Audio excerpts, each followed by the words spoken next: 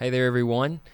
Thanks so much for tuning in to this episode of our Because of Jesus podcast here at Palmetto Street. If you would just take a second, like the podcast, subscribe, and share it to your friends, anybody you think it could encourage, weekly episodes, and hope you guys enjoyed this episode. We've got a lot packed in for this one. It's good. Huge weekend, great attendance Sunday morning, one of the biggest services ever here on our campus here at Palmetto Street. Yeah. Also, marriage conference really Friday good. And Saturday. Yeah, really good. Mike and Terry did a great job. A lot of really good wisdom. Gabrielle and I really enjoyed it. Jess and I as well. They crushed it. It was fun. It was funny. It was serious. It was emotional at times too. It was a good balance of everything. It really was. Good word, good balance. And then also Sunday night, which I'm huge on, we do this every quarter now, leadership training for our leaders here. I'm big on mentoring. I'm big on expectation, taking people where they're at and moving them forward in faith, also in discipline and leadership. Sometimes we expect people to do things, but we don't with clarity explain what we desire and almost as they should know. And there's no business, church, or team that is successful in that manner. There should have been an expectation of the house. Yeah. And so that's what we were doing. Yep. It was a really good training, good turnout for it. A lot of great leaders were able to come out. Hopefully we gave them at least one thing that they could take back, and that's our goal. It's gonna make our church stronger for sure. We got a lot of good people, and it takes a lot more good people for sure with the projection or the way we're projecting and moving forward, and our vision, with the growth and the vision. So much bigger than just one person can pull off. So you better believe it. It's everyone working in their calling. I use the word ecclesia, the church, but it's everyone in the body doing their part, and people are being fulfilled. And when they're fulfilled, they tend to stay away from the things that get them in trouble because they have a sense of purpose. And so as a pastor, I want them to find their purpose in God and what God has put inside of them. And it makes us better. It makes the kingdom better. And so, we're excited about that. It really does. Yeah. So if you want, we can just kind of walk through, recap in a different way, not to necessarily just, rehash everything we talked about Sunday night. But I know a lot of people couldn't make it. And so this is a great platform to kind of rehash what we talked about. John Mark kicked it off with personal fouls, which I guess that's the football term for it. For us, it would be more like, the boneheaded plays is what we talked about in staff meeting, avoiding unwise decisions as a leader. Believe it. Yeah, he used the video of the Florida Gator player? Throwing the shoe. Throwing the shoe. You need to look that up. They would have won the game out from John Mark explaining to us. And guy took the opponent's shoe and just threw it and got a personal foul, and it changed the game. Churches, Austin, many times, great ministers or great music or a great program, but they do not set boundaries, biblical boundaries of wisdom. And what happens is somebody sabotages the play. 10 guys are on the same page, but then that one guy, that one lady, operating on their own or not using sound judgment, sound wisdom. And we named some things. I think we should name some things here. I think we need to be clear. We talked about, how we treat the opposite sex. And listen, we're living in a time now, we use the word opposite sex, but there's got to be boundaries even in the same sex relationships as well. You have to monitor that and always use wisdom and be careful. Almost be over the top in how you conduct yourself in that manner. Just, so there's no even appearance of evil or wrongdoing. Always have to guard yourself there. And like you said, it's not just opposite sex stuff in our culture now. It's same sex, and leaders have to be aware of that. No doubt. I thought John Mark did a great job covering that. I think something else too that a lot of ministers or business people, really what we talked about Sunday night, can apply to a lot of different walks of life. But one of the things we often overlook is social media too. Tell it. Yeah. I feel like people will, especially ministers, can just really hurt their witness, their effectiveness to minister in their community sometimes with their social media presence. You better believe it. There's I'm not saying you have to be so over the top in monitoring every little thing that you share, but you have to be aware of what you're sharing and how it's going to affect those in your church and your community. And there's just some things not worth posting or sharing. It's not worth it. You have to wait the moment and allow the Holy Spirit to check you. We have this phrase that we talk in our culture here. You can't speak to everything. The good news is you get to choose to what you speak to.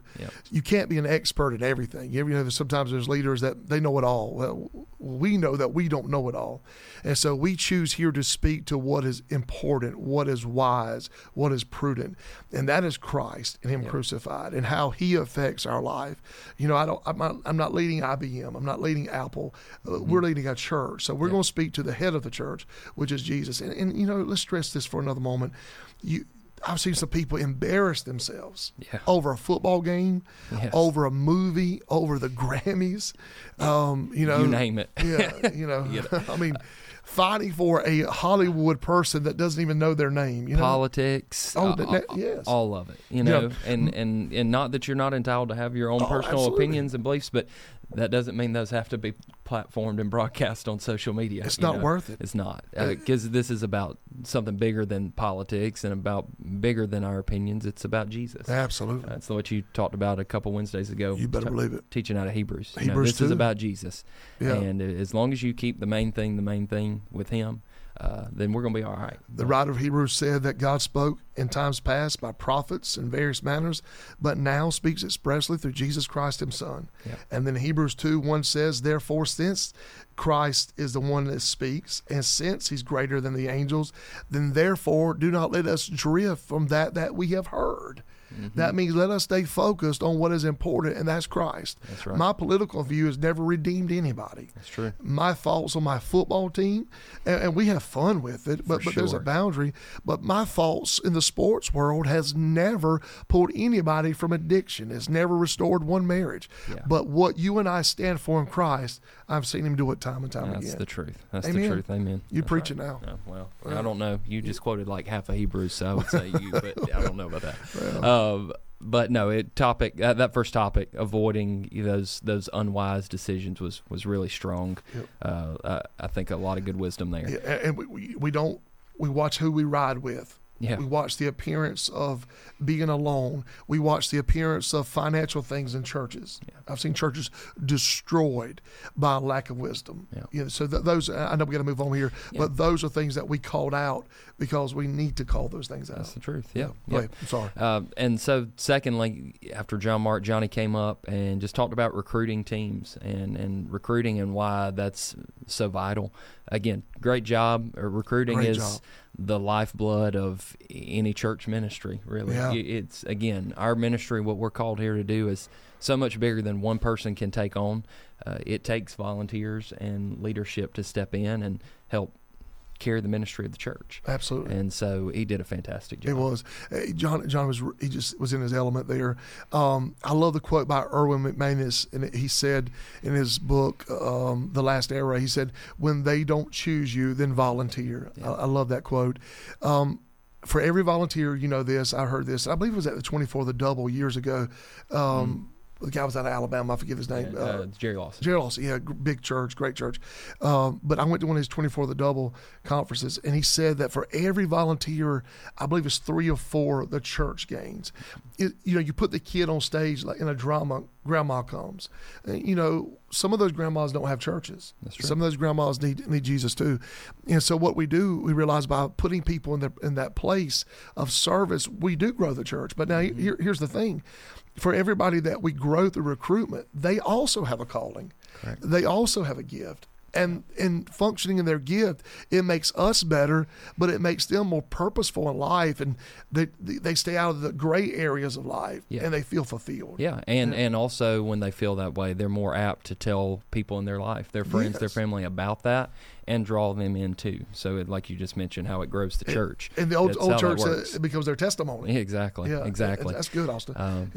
So, the recruitment, just again, and I use the kids ministry for example. We, like you mentioned, we had record attendance Sunday, at least as far as we can track, is outside of a special service or whatnot. Absolutely. And to minister to 80 kids 5 years old and under, and another 50, 60 kids first through fifth grade, that's more than one person can handle. Yes. And so being diligent to recruit to your teams, is so impactful, so important. Yep. And we get to do, I love what Johnny said at the end, stressing that it's not something we have to do, but this is something we get to do. Because of Jesus, we get to serve. And getting that language and verbiage in our culture of we get to do this because of Jesus, so let's do it. And let me plug you and Johnny both here. We need to continue. This has been, because of Jesus, has probably been the biggest promotional thing we've ever done that caught on. And it was organic. It's just our DNA. It came around a table discussing, because of Christ, I have been transformed, and that became our vision statement. So we want our church to continue not only to embrace it, which they have, but we've got to begin to speak it. And so I'm going to do more of that from the pulpit in our vision statement, and I want our church to do that as well. Yeah, absolutely. Now, Johnny and my topic, Johnny's topic, really were kind of go hand in hand with the recruitment of volunteers. And then I took, of course, that third quarter. We called it roster management. I kind of gave it a subtitle of creating a culture of success. I love the word culture. You know that. And, you can have all the best players on the football team, but if you have bad culture, your team's not going to achieve the things that you want to achieve at the end. I gave the Alabama, Texas A&M. I'm a Cowboys fan. We are aware. Cowboys fans, we are aware. Next year, those ours. It's next year's always that's next prophecy. Year. And I gave the not with Dak, but anyways, next year. I gave the Alabama A&M example because A&M over the last several years has not had a lack of talent at all. They've acquired all the talent out there, but their culture is not the culture of an Alabama or Georgia, so they don't ever see the sustained success that those teams see. And there were several things that, again, I highlighted that we don't have to walk through, but just how to sustain a culture of success in your ministry, because culture is really the driving force behind any successful. Obviously, in the church, we know our power, our strength comes from God, but also being inspired by Him for what the culture of our church is, too, and the vision of our church is. But there is no successful business or church or team or anything that is not founded on really strong culture. You nailed it. And Scott Shepard, our 2 mentor meetings ago, he talked about culture. He talked about his struggle at the time in his church in Athens, Cornerstone, and how to protect culture. And I'm big on this, Austin. I want us to make sure that the culture that we have set here, when I say this, I'm going to catch some heat for it, but using the football analogy, I've seen teams let somebody go to protect culture. No matter their talent. Now, we're not trying to let anybody go, to be clear. But we've also released some people. We've released some people in the Acts 13 model, separate these two for the work I've called them, which is biblical. And we've had one or two go, you know what, that's just, I don't line with Brother Nolan's vision, because we're going to love people here. Absolutely. So, and I'm okay with that. If you don't want to line up with our culture, I'd rather you go find that church culture you fit than think that you're going to change my opinion on the Word, on Christ being sufficient, or loving people. It's not going to happen. I'm not doing this for a paycheck, so that's not going to happen. And so sometimes I believe what you said, and you pushed it so good about protecting that winning culture, because we get to do that. And so we're not going to be sloppy with it. We're not going to overlook sinfulness and sloppiness, laziness. No, you gotta be. We put on the back of our kids' name tags. Be it several things that were core values to our kids' team. Being prepared, those things. If we come to serve, be prepared to serve. That means maybe not prepping for your lesson the night before type deal. You be prepared, and whatever it is you serve at the church to do, be friendly, love people. Nobody wants to come to church and see somebody with a mean look on their face, or be friendly, be spirit led. All these things that we hold here at not just in our kids' ministry, but at Palmetto Street too. Those are core values. Those are things that we should see in our ministries. And if you're not about those things, that's okay. Then that may not be the right fit for you. It may not be the right place. Absolutely. And I think we're comfortable enough in that to know that we have to protect what our vision here, our culture here is. Absolutely. And help people understand that too. Yeah, absolutely. That meeting with Scott Shepard, that was stressed. And shout out, Scott, you owe me lunch. But no, seriously, it was stressed. I forget the name here. You may know the name. I believe he played for the Redskins. He was a backup quarterback that was put into the game. I should know the name here. But he removed himself because he said he didn't study the playbook the week before. I don't know if you remember that. I'm going a few years back. I promise promise you, I'm going to tag the name there. Yeah, and I thought that can never be us. You mentioned about being prepared. Yeah. You know, we need you to step up, but you didn't do the necessary things in your personal life, your spiritual life, and even professionally speaking, as a servant here, you were not ready. That is inexcusable. That you cannot do that. You've got to be ready in season and out of season to step up, because these kids matter to us. These teens matter. The church matters. Our seniors and so on. It does, and I know we've got to move from this topic too. But I think something really important for leaders too, especially in the church world, is what I concluded with getting the right people in the right seats. Absolutely. And I gave the Lane Johnson example. You can go Google it later if you want, and his position changes. But you've got to make sure that you've got the right volunteers, the right people in the right seats on your team. Yeah. Putting me in the worship ministry would not be the right seat for me. I would not thrive there. You may not thrive there. No. Russell thrives there. That's his spot. There are so many people on that team who thrive in those areas, the same way that I couldn't take maybe somebody else who thrives in the student ministry and maybe put them with children, because maybe they're like, teenagers are my thing, but no, I'm good on the elementary kids. That's not my spot. And so you've got to make sure that you have the right people on your teams, but they're also in the right seat on your team, so that they can see the success, that not just for them personally, but for your church and for your teams, that they can grow. And I mean, I think it's not just a church idea that we do everything in teams. I think that's laid out in Scripture. Absolutely. Jesus had 12 people that surrounded him. David had his 32 mighty men, his warriors around him. But even beyond that, you see Jesus had his inner circle. His three and his two. His three and his two. Yeah. And David had his three, right? And I gave one. Really beyond that. And so, but he had his certain people, right?